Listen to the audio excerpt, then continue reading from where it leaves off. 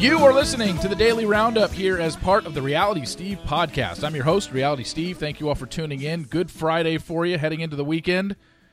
Got a lot of things to talk about today. Bachelorette world, my Achilles, Big Brother eviction last night. No surprise there. The F-Boy Island finale and some pop culture stuff. Maybe some sports we'll get to.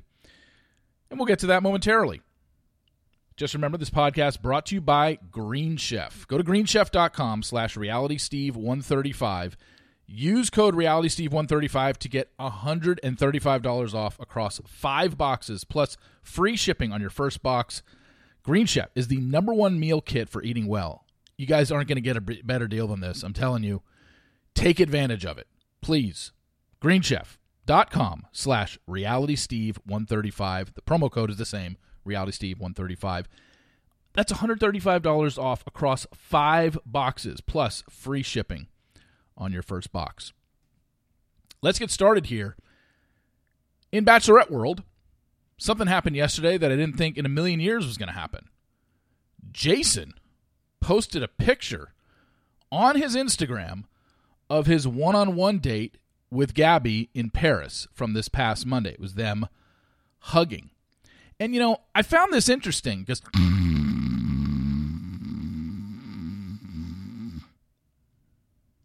it means nothing. It means absolutely nothing. You know why? Because whatever your narrative is for who Gabby is with at the end of this season, you can fit that picture into it. If you want Gabby to be with Jason, you can absolutely use that as evidence that, oh, she must be with him. He must be with her. That's why he's posting the picture. You can also say he's not with her and Gabby is with somebody else, but Jason posted it just because he wanted to. And that's really all I care about at this point. I mean, look, you got a 50-50 shot of being right. We're talking about Eric or Jason here, you know? So it's not far-fetched. But what I'm saying is, again, it's nothing definitive there. Because I'll just there's been so many examples over the last few years of contestants doing stuff that clearly would point to them as, oh, why would they post that? Why would they like this? Why would they follow this if they didn't win? And it's been proven numerous times that people do post stuff and it has nothing to do with the ending of the show. I'll just refer you back to last season. On Valentine's Day, 3 months after Clayton embarrassed her on the show during filming, Rachel posted a picture of her and Clayton kissing on a couch with a heart emoji. And immediately, the subculture of this fandom decided that that meant Rachel won, because how could she possibly post that if she wasn't with him? You know why? Because they're told to post stuff. Plain and simple. But like I said, you got a 50-50 shot of being right. If it ends up being Jason at the end, then maybe he did post that picture because he's with her. But it doesn't mean 100%. And that's really all I'm looking for when I'm looking for spoilers, is what's the definitive thing. And I don't base any information I have off of, you know, social media. I've never done it. There are things you can eliminate by things you see on social media. But outside of a blatant screw-up, you know, Ari and Becca, when they were still together, posting from the same backyard on their happy couple visit.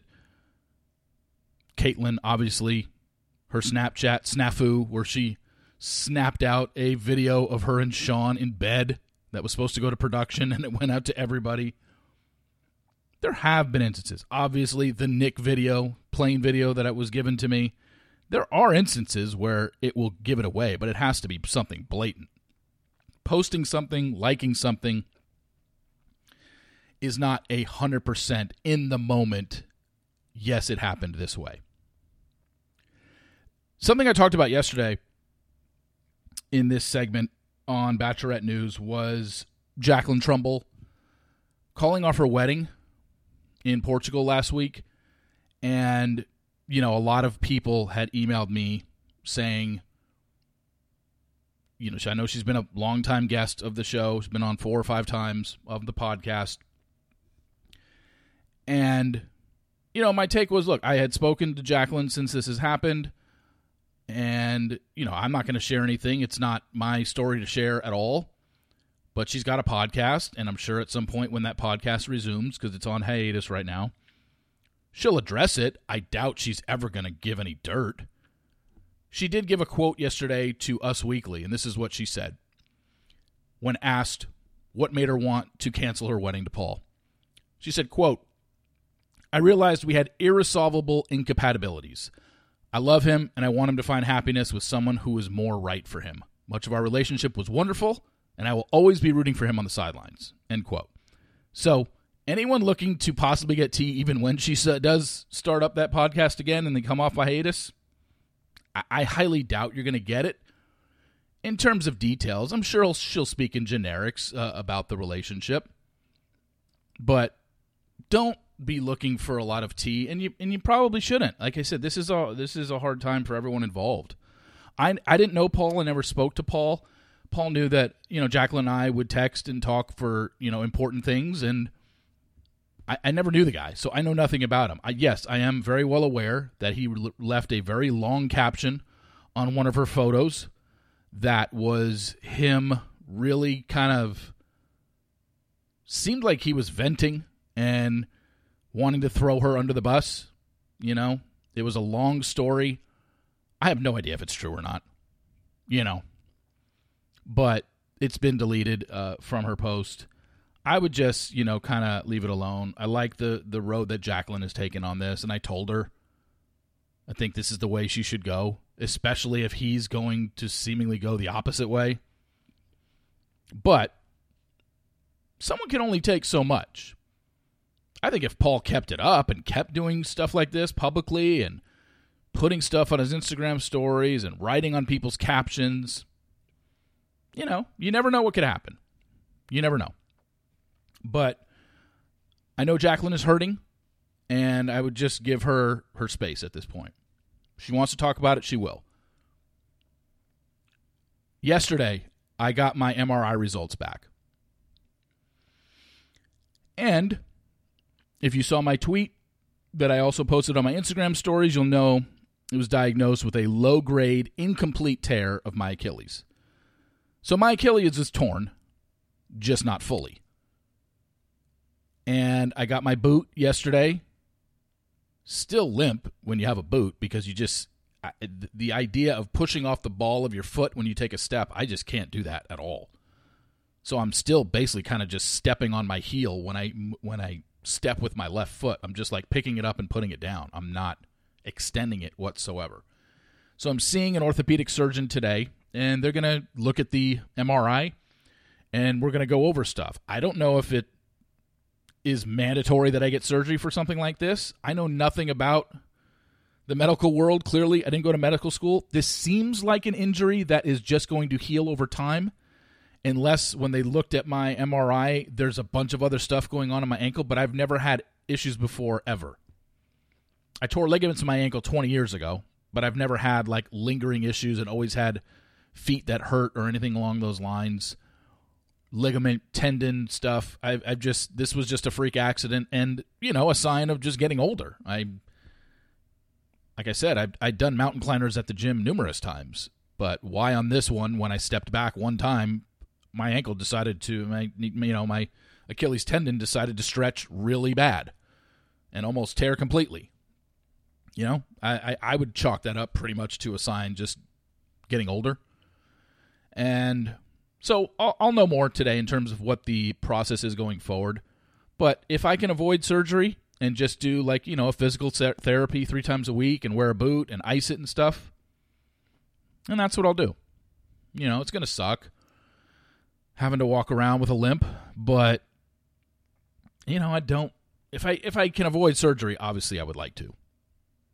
There's just, I don't know. I'll know more tomorrow. So on Monday's Daily Roundup, I'll give you an update on what the orthopedic surgeon said.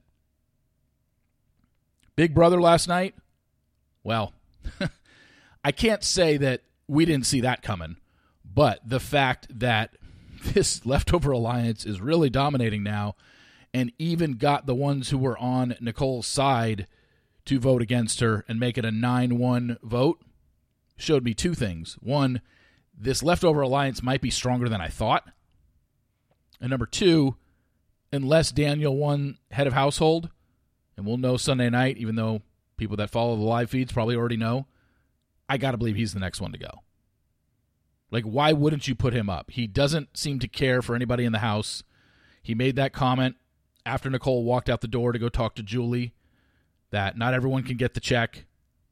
You split the check. You're not all splitting the check, whatever the comment was. He's on the outs. He has no alliances, and he's on the outs. So I got to believe he's the next person to go. Unless, A, he wins head of household, or B, he wins power veto, his team. Because he would obviously take himself off. But at some point, these people are going to just have to start eating their own. And it's a matter of who does it and when. And it's very hard to predict. Like, who do you think is going to win this game? I don't know. But up to this point, I think there are a couple people that stand out to me as playing a really good game. I think Michael is. And I think, is Monty playing a good game? I think he is. Joseph's too quiet. Turner's too quiet as of right now. I mean, he did win a head of household, but I think Monty and Michael may be playing the best two games right now. I don't see, I'm trying to think of, I mean, Brittany is hanging, I mean, the fact that Brittany is paired with Michael is good for her. But I just don't see a way that she gets to the end. But I mean, it's still too early because you just never know. Obviously, alliances change and disintegrate so quickly on this show. I mean, the Rogue Rats, Daniel and Nicole, remember when they made that? We're the Rogue Rats. It was Rogue Rats, right? They said, we're final two, we're going all the way. And great. You know, Nicole lasted, 3 weeks? Was she the third or fourth person vote? Paloma? Pooch, no, fourth. Paloma, Pooch, Amira, and now Nicole. So we're down to 12. And they thought they were the tightest thing and they were going to go far. And I thought Taylor's last second speech was surely interesting. Like, literally insulting Nicole, yet had a smile on her face the whole time, and Nicole didn't seem to care. And then Nicole gets out there and talks to Julie, and the first question Julie asks is, what'd you think of her speech? And she said, I thought it was great. Like, I mean, I guess she's giving her credit, right? Didn't even seem like she was bothered one bit that Taylor literally told her whole game to everybody. I guess because they all seem to know, based on Nicole's interview with Julie, she knew she was going home, and she knew she was going home at a 9-1 vote. So maybe she just didn't care at that point. That's very possible. The F-Boy Island finale aired. It's been out for 24 hours now, so I would hope that a lot of you have watched it by now. If you haven't, I'm going to talk about it in the next couple minutes. So you have the ability right now to fast forward or mute or whatever you want to do. So I'll count you down. Talking F-Boy Island Season 2 finale spoilers in 3, 2, 1. Yesterday at 5 p.m. Central Time, I posted my interview with the three women, Louise, Mia, and Tamaris. And we talked about the finale, their choices, and where they're at right now. Probably not a lot of you are surprised that Mia is no longer with Peter, and Louise is, while she said that things are kind of in limbo right now with Mercedes, it didn't seem like there was a lot of future for them. They did party last night in Miami together, but it seems like the distance, the way he came across on television really seemed to turn her off. So I don't see that being a long-term thing. And then as for Tamaris, as I said yesterday in Daily Roundup, and I said it in the beginning of the podcast yesterday, I thought it was a boss move. I loved it. And the other thing is, I like good TV, and it was a great reality TV moment. And that's what I look for in my reality TV shows. What's a good moment to look back on? I compared it to the Nick Peterson Bachelor Pad 3 deciding to keep the money for the first time in 3 seasons of Bachelor Pad, and pretty much ended that show because you can't beat that ending. And unless they change the format again, because they kind of did change the format of F-Boy Island in the finale, but have you noticed the 2 times that they have done a change in the finale of F-Boy Island, it's always been done to protect the women. They protected Sarah by taking the money away from Garrett and giving it to Sarah's charity of her choice. And then in this finale, before they actually had to make their decisions, they're told, oh, by the way, you have the ability to walk away with this show with $100,000. So they protected the women again. So no woman, Louise, Mia, or Tamaris, could have walked away from this show with nothing. Now, if they're, Louise and Mia both chose F-Boys, and they could have ended up walking away with nothing if Peter and Mercedes decided to keep the money. But the women had the option. So they were never going to be left out in the cold unless they did it on their own. And Tamaris, I just thought it was great. I thought it was a great ending. But I want you to go listen to the first 10 minutes of yesterday's podcast with the women, my intro, because in speaking with Tamaris yesterday morning and DMing with her, she sent me, I asked her what's been the response, because that was the one thing I didn't get to do. When I recorded that on Tuesday, obviously the finale hadn't aired. I hadn't been able to talk to them about what's the response that you're getting for the choices that you made.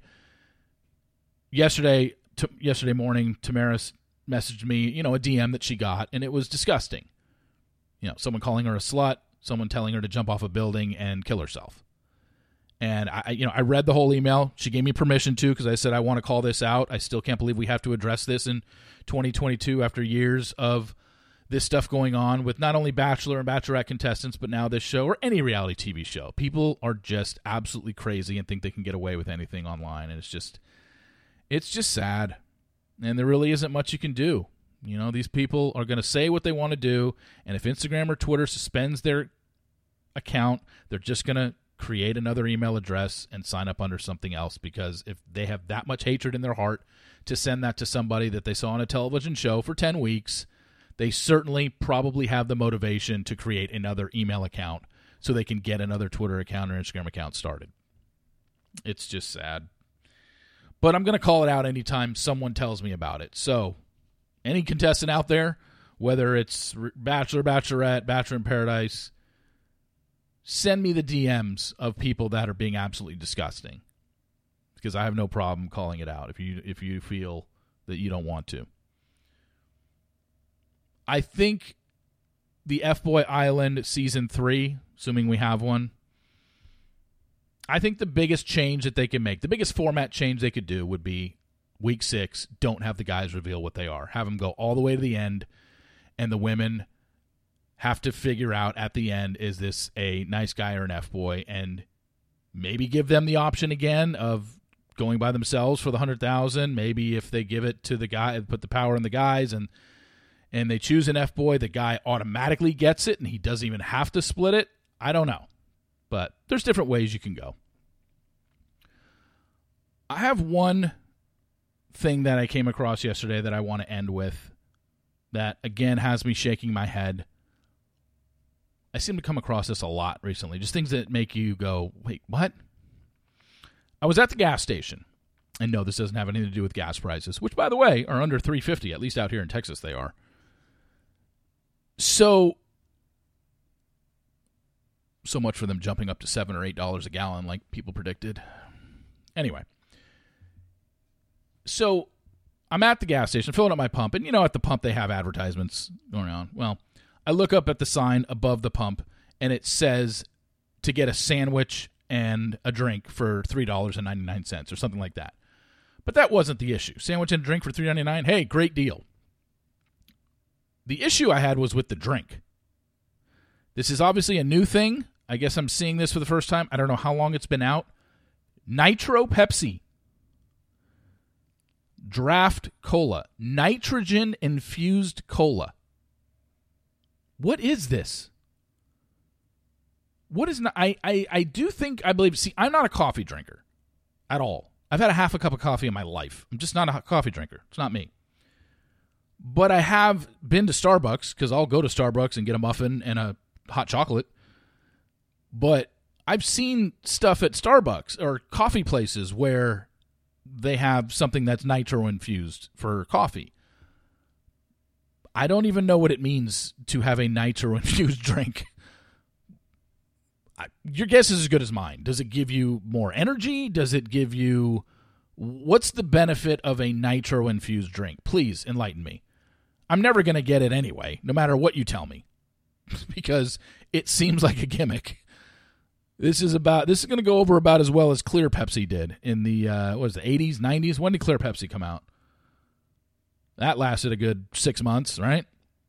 But yeah, Nitro Pepsi is now a thing. I will never drink it, and I don't know why anyone would.